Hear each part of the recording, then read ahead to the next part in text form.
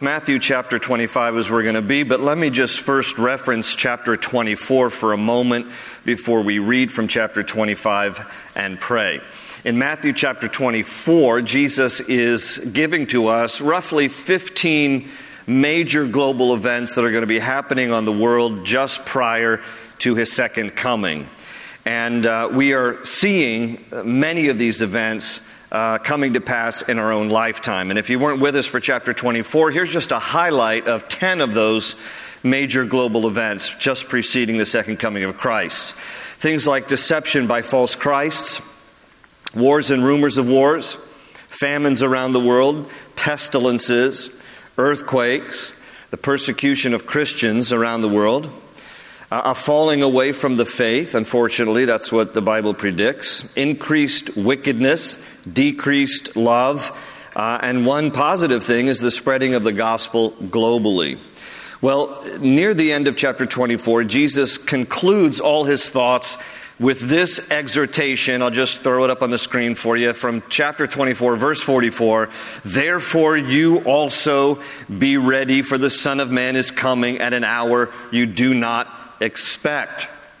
And so at the end of Matthew 24 and into chapter 25, Jesus helps us to understand, well, what does it mean to be ready for His second coming? And in order to help us, He teaches 3 parables. And again, for those of you who are new to the Bible or to Christian terminology, the word parable just simply means a story drawn from everyday life using everyday illustrations to express a deeper truth. And so Jesus often employed this communication tool, teaching a parable, a story drawn from everyday life to help His hearers, or in our case His readers, understand a deeper point. Now, the main point of the parable we're about to read, like the previous 2, because today's the third in the 3-part series, is the main point is again about His second coming. He wants us to be ready. He wants us to be watching, to be prepared. And so we're looking at each of these 3 parables today. Again, the last of the 3-part series that I've entitled, Get Ready, 'Cause Here I Come. All right. The temptations. You got to love them. So today is parable number 3. It is the longest of the 3 parables, and it is entitled, if you look at your Bibles, starting at verse 14, there's a subtitle in my Bible and most Bibles that tells us what this parable is about, and it's called the Parable of the Talents. The Parable of the Talents, there in chapter 25, starting at verse 14. Now, before I read it, a point of clarification. When the Bible uses the word talent, it doesn't mean it the way that we commonly think. We hear the word talent, and we think about somebody who can really sing well, or somebody who can dunk a basketball, or somebody who can write a bestseller, or paint a masterpiece, or build a house. You know, we often think about talent as some exceptional human ability, and then we just are in awe of somebody like, wow, that person's got a lot of talent. I mean, we even have a TV show about, America's Got Talent. So, that's usually the way that we think of talent. Oh, it's some exceptional human ability. But when you read the word talent in the Bible, it never means it in terms of human ability. The word talent in the Bible was a unit of measurement. It was a weight, and it weighed roughly 75 pounds, and it was always used in relation to money, be it silver or gold. So in the Bible, both Old Testament and New Testament, you can read references to a talent or multiple talents of gold, or a talent or multiple talents of silver. Now, to put it in a little perspective, a single talent of silver back in Jesus' day was worth about 20 years of wages. 1 talent was worth about 20 years of wages. So now, as we read here from chapter 25, I'm going to read verses 14 through 30. And now that you know that background, you'll understand as the word is used here. So Matthew 25, starting at verse 14. Jesus speaking here. Again, this is a parable about getting ready for His second coming. For the kingdom of heaven is like a man traveling to a far country, who called his own servants and delivered his goods to them. And to one he gave 5 talents, to another 2, and to another 1, to each according to his own ability. And immediately he went on a journey. And then he who had received the 5 talents went and traded with them and made another 5 talents. And likewise, he who had received 2 gained 2 more also. But he who had received 1 went and dug in the ground and hid his Lord's money. After a long time, the Lord of those servants came and settled accounts with them. Keep reading on verse 20. And so he who had received 5 talents came and brought 5 other talents, saying, Lord, you delivered to me 5 talents. Look, I have gained 5 more talents besides them. His Lord said to him, well done, good and faithful servant. You were faithful over a few things. I will make you ruler over many things. Enter into the joy of your Lord. He also, who had received 2 talents, came and said, Lord, you delivered to me 2 talents. Look, I have gained 2 more talents besides them. His Lord said to him, well done, good and faithful servant. You have been faithful over a few things. I will make you ruler over many things. Enter into the joy of your Lord. And then he who had received the 1 talent came and said, Lord, I knew you to be a hard man, reaping where you have not sown and gathering where you have not scattered seed. And I was afraid and went and hid your talent in the ground. Look, there you have what is yours. But his Lord answered and said to him, you wicked and lazy servant, you knew that I reap where I have not sown and gathered where I have not scattered seed. So you ought to have deposited my money with the bankers, and at my coming I would have received back my own with interest. So take the talent from him and give it to him who has 10 talents. For to everyone who has, more will be given, and he will have abundance. But from him who does not have, even what he has will be taken away. And cast, notice this, and cast the unprofitable servant into the outer darkness where there will be weeping and gnashing of teeth. Let's pray together. Father, as we open up your word now, we pray that you will speak to us through this parable, that you would help us to be ready for your second coming, that we would just not hear this, but we would also be doers, being ready, anticipating joyfully your second coming. And so we pray that you would just keep us focused in that way, Lord, because we know that many things in this world can weigh down our hearts. But we pray for your just clarity, for your boldness, for your perseverance, that we would run the race and that we would finish well. And so we thank you for this time in your word together today. Bless your word to us, we ask in Jesus' name. And everybody said, amen.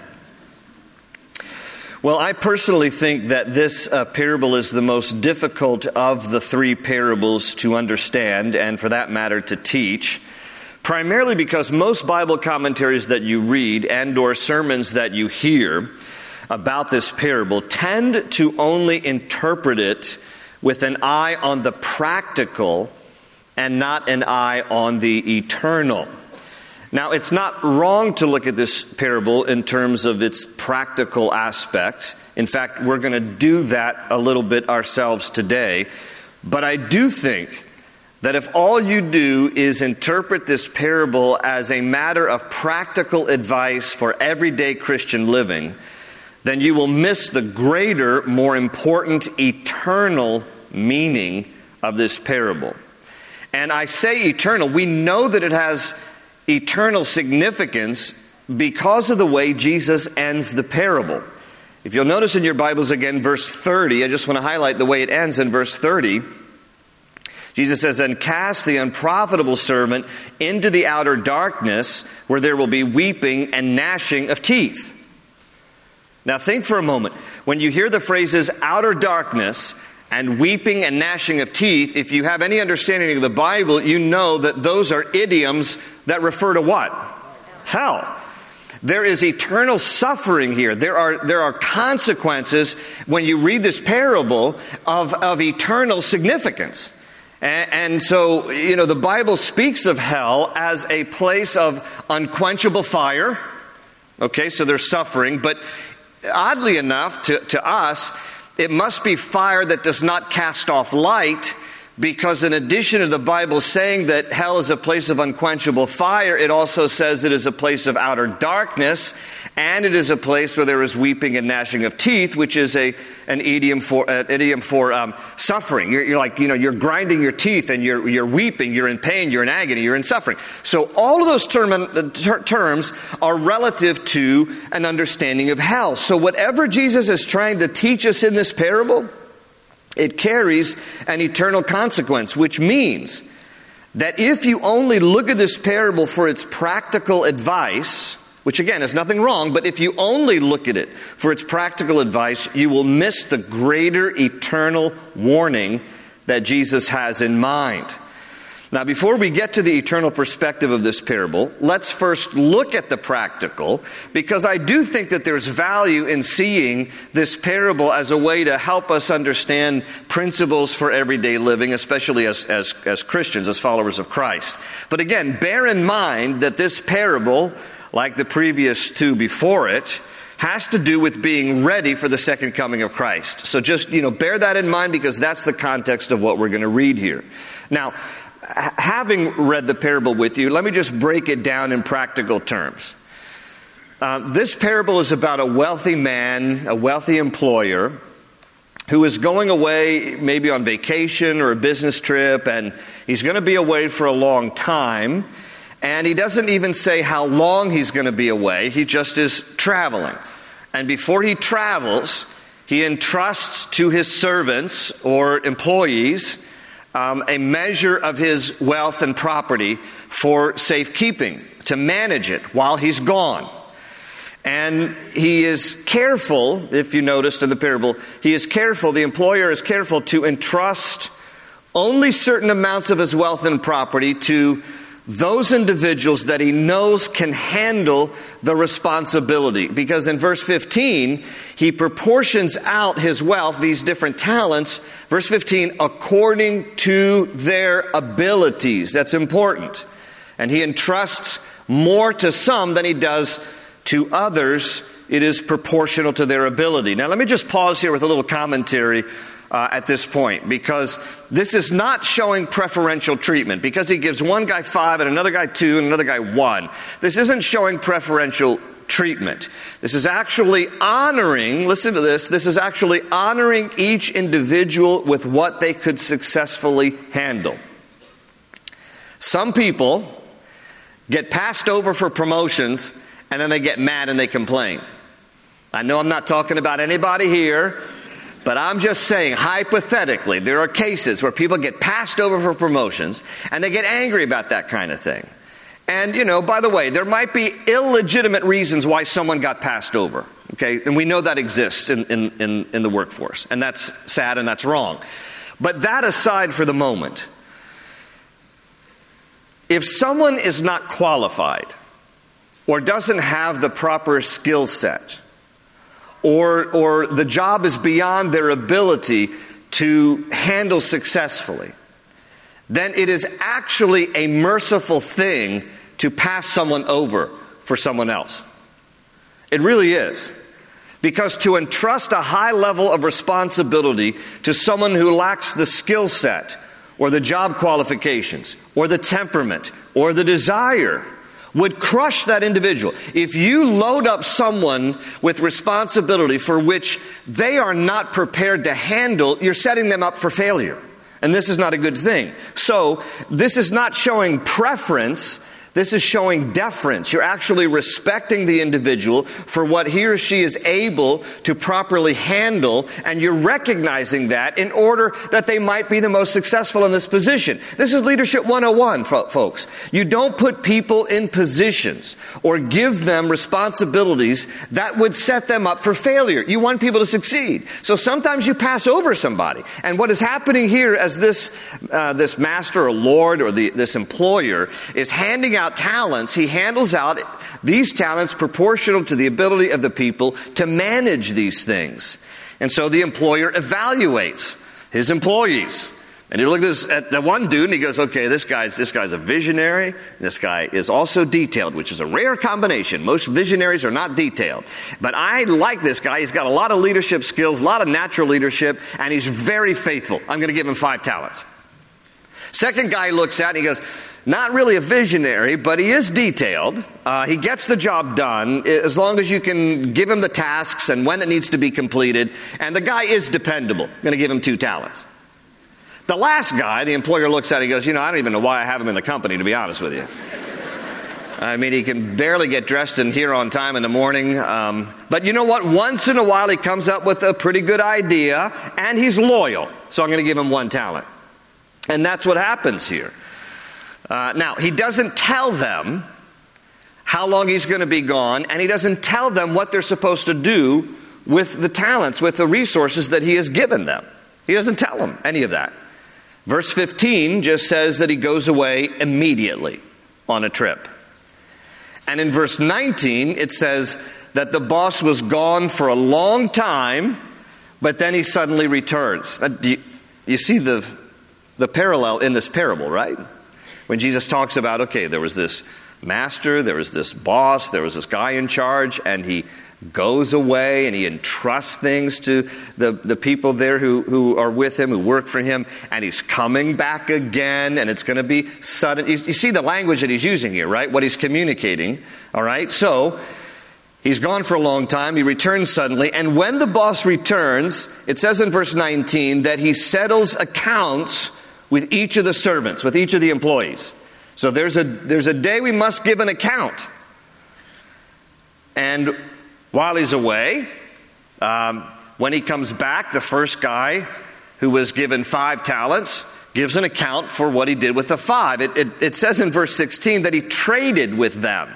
So, he's trading them, and it sounds like he's playing the stock market a little bit. Maybe he's a good day trader. So, he buys low, he sells high in a day, and he's making some profit, and he doubles the 5 talents to 10. And when his master comes back, he gives him all 10. He said, these are all yours. Now, notice that. He doesn't take a cut for himself. He doesn't say, well, you only gave me 5, but while you were gone, I have the brains and the ability and the wherewithal to make some money off of this, which I'm going to keep for myself. No, he sees it all as belonging to the master. He's done well. He's duplicated it. He's doubled it. And he gives it all back to the master. And look at what his boss says in verse 21.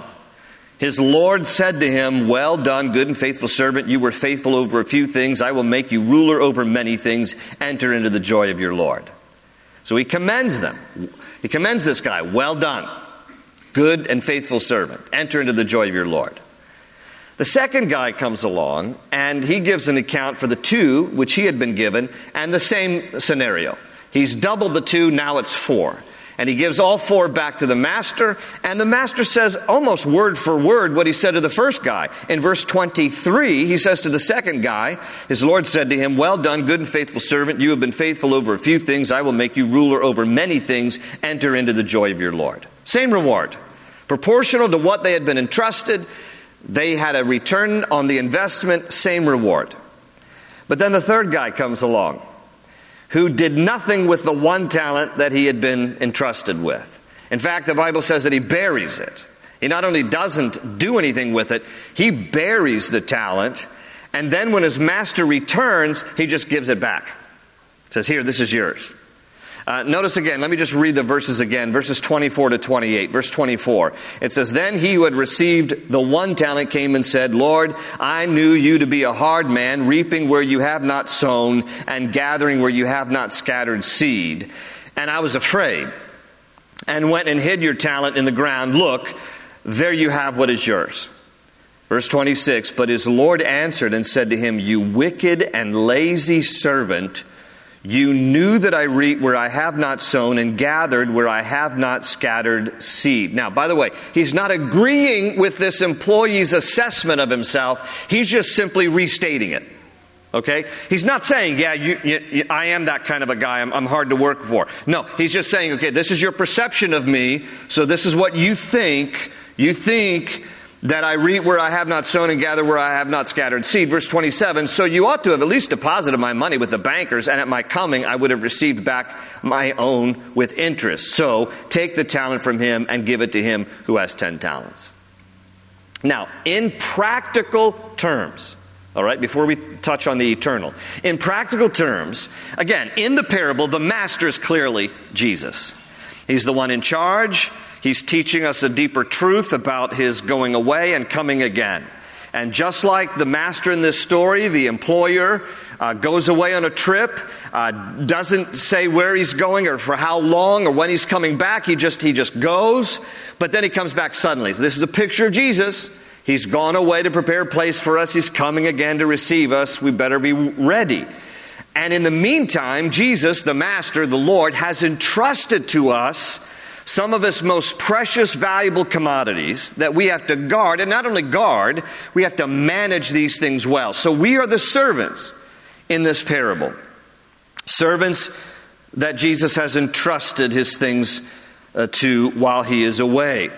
And a talent, in just practical terms, a talent can represent any life resource that God has entrusted to your care.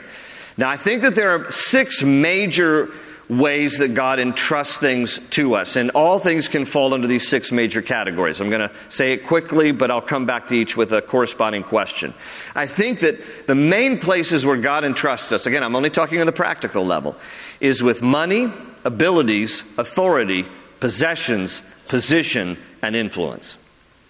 In regards to money, if you are financially blessed, the question becomes, are you financially generous for the kingdom?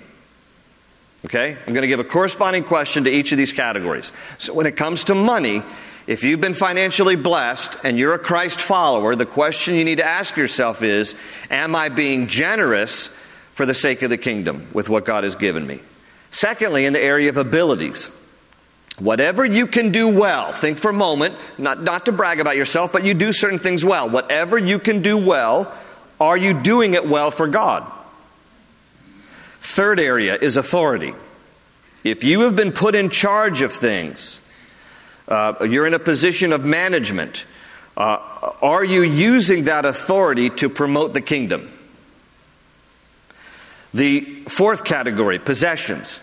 Maybe you don't have a lot of money per se, but you have resources and possessions that can be used for the kingdom. What are you doing with those resources for the glory of God? Fifthly, position.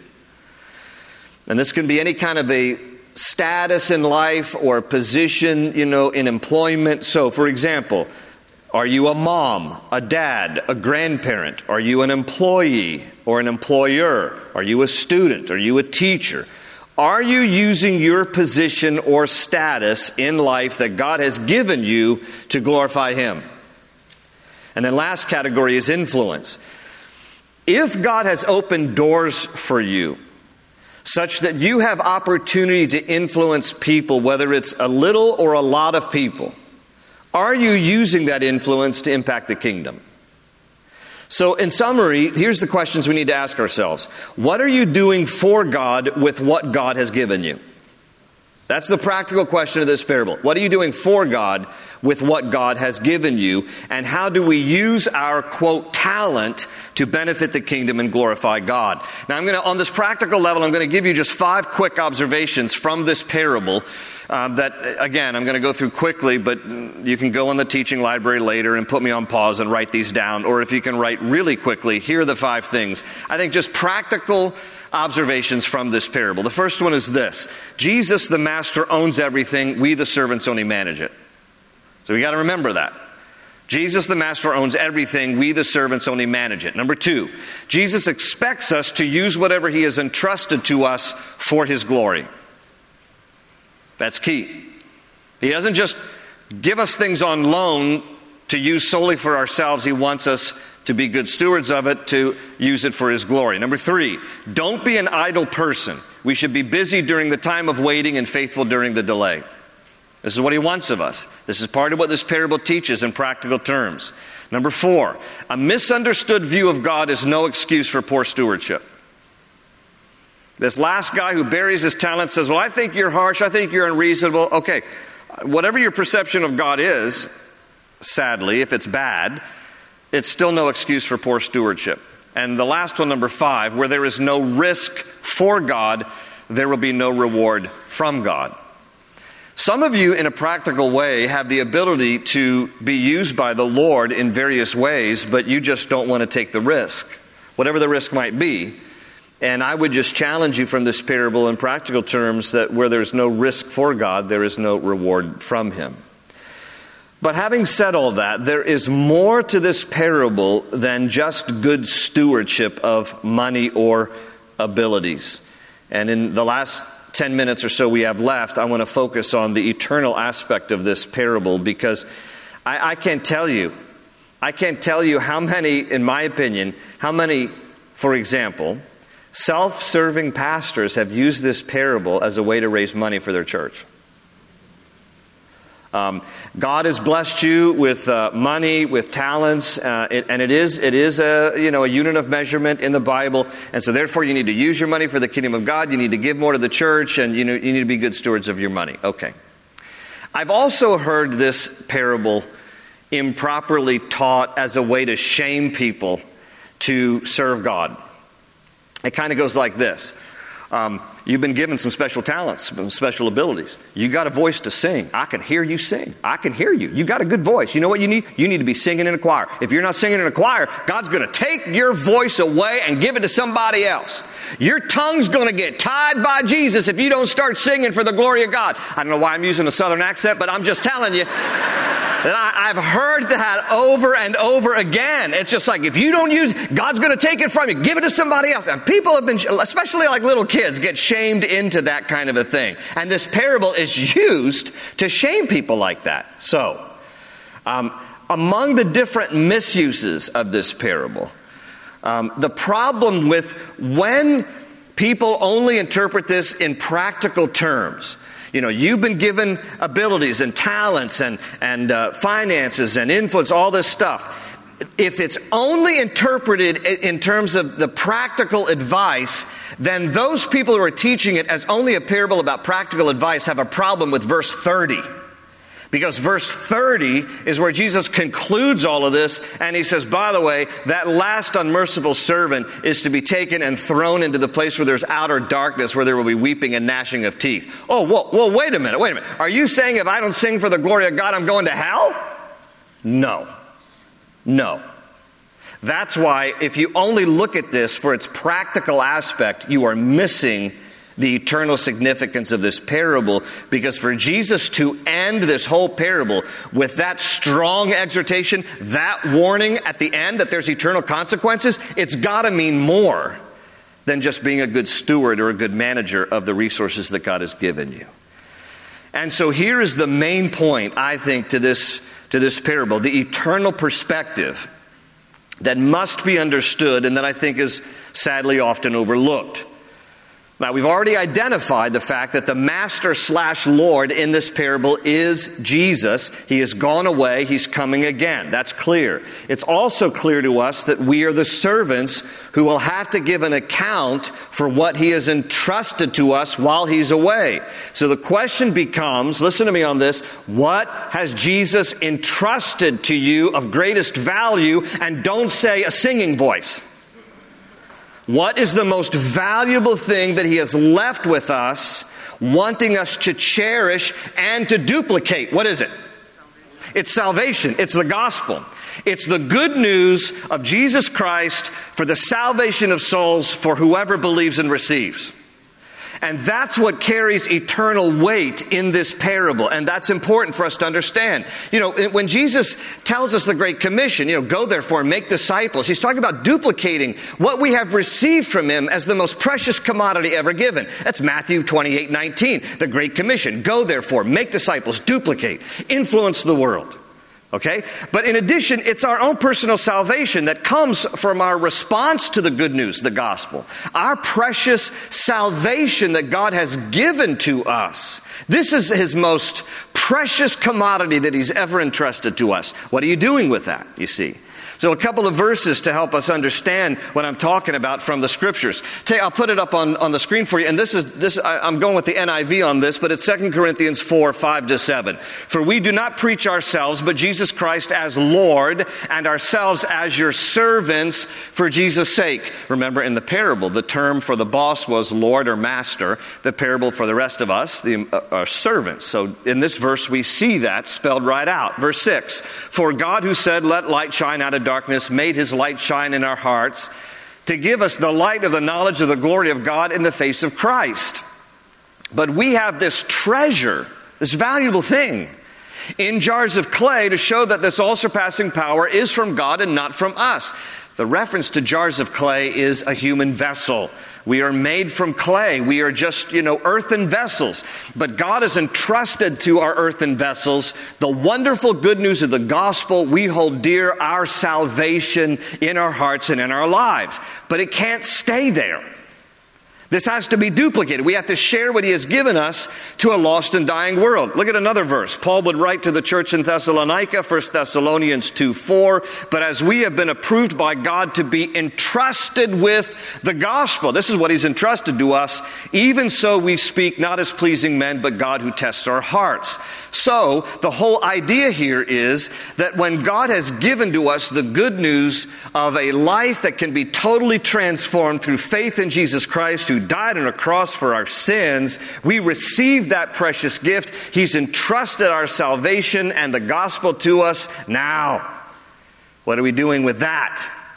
Are we being faithful to what He has given us?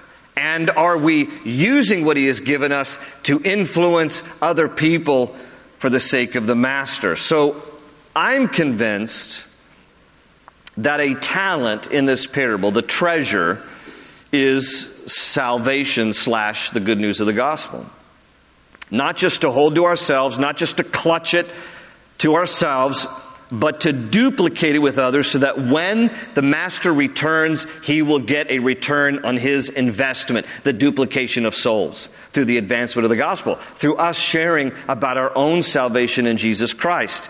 But the only way to duplicate what He has given us is if Christians are taking what He has left us, the good news of the gospel and the gift of salvation, and making Him known to others. Listen, this is the only explanation as to why the guy with one talent was judged and ultimately sentenced to hell in the parable, because he saw God as unmerciful. And so he didn't cherish what God had given him, nor did he duplicate it. He just gave it back.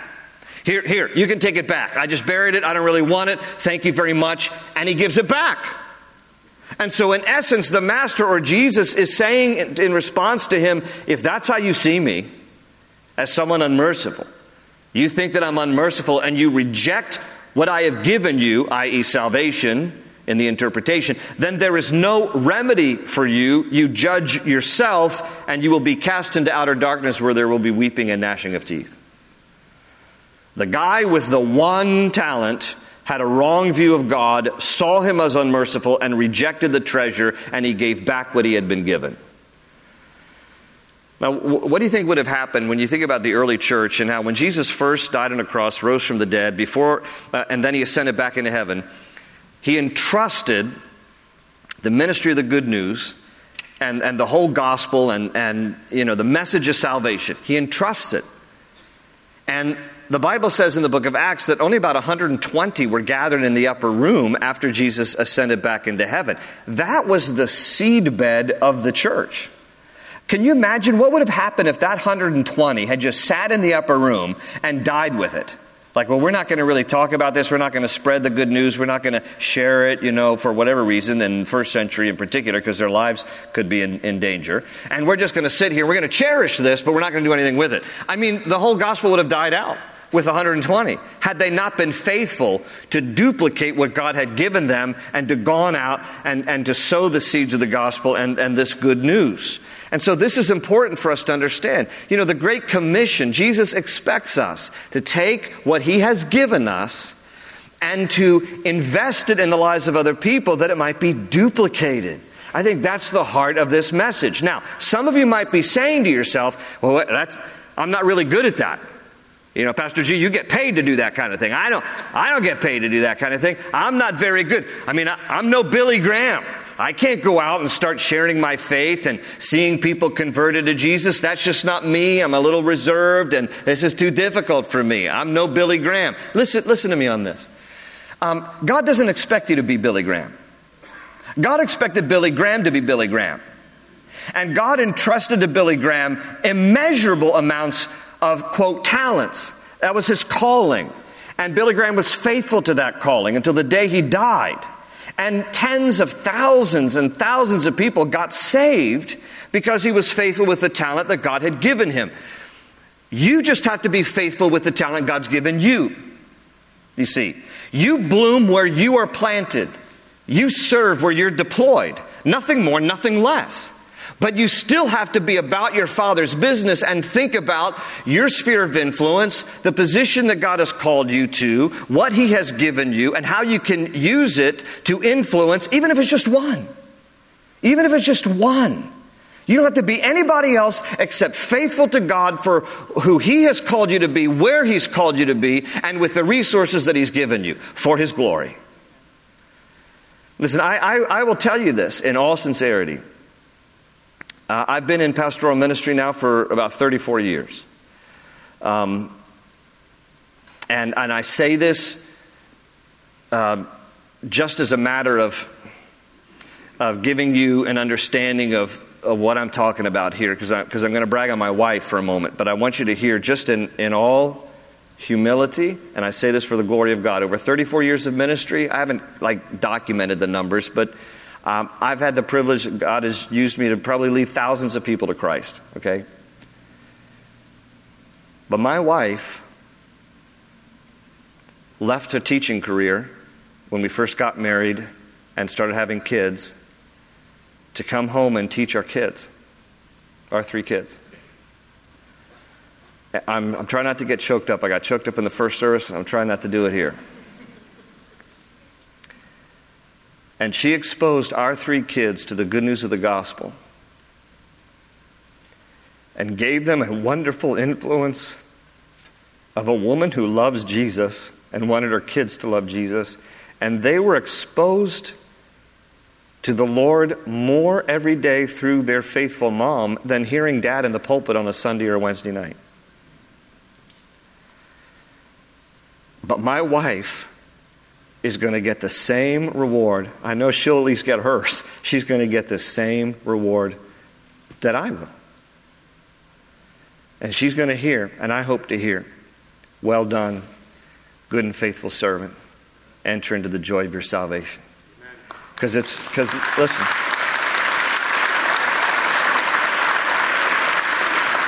don't you think to yourself, "Well, I'm just. I'm just a stay-at-home mom, or I'm just a custodian at a school, or I'm just..." Don't you dare do that. Because where God has planted you is where He wants you to bloom. Where God has deployed you is where He wants you to serve. It's not a matter of quantity, okay? It's a matter of faithfulness. And God is calling us to be faithful with the good news of Jesus Christ that not only saved our souls, but is something to be shared with others so that they also might be saved, so that when the Master returns, He gets a wonderful return on His investment. And so that every single one of us might be able to hear from Jesus, "Well done, good and faithful servant. Enter the joy of your Lord." Amen? Amen. Praise God. Let's pray together. Father, we thank You for Your word, and we thank You, Lord, that You have blessed us with the most precious commodity ever given, the gift of salvation. And Lord, You call us to be good stewards of everything that You've entrusted to us, but especially that we would be faithful to take the good news of the gospel of Jesus and what You have given us and duplicate it for Your glory. There are people, Lord, who need the gospel. We know them. We work with them. They're in our families. They're our friends. We want to see the investment You've given into us to be duplicated in the lives of other people. And Lord, we just want to be faithful with what You've given us and where You've called us. To bloom where we've been planted. To serve where we've been deployed. So that when You come again, You will receive a wonderful return on Your investment, and we will be able to hear You say those precious words, "Well done, good and faithful servant. Enter the joy of your Lord." Thank you, Father, that you have entrusted to us something very precious. While you're away, we pray that we might use it to advance the good news in the lives of other people, to make an investment in those that you want to be saved, Lord. And we thank you for the precious gift of our salvation through faith in Jesus Christ. May you find us faithful, Lord, while we wait for your blessed return. We love you and we praise you together in Jesus' name. And everybody said, amen and amen.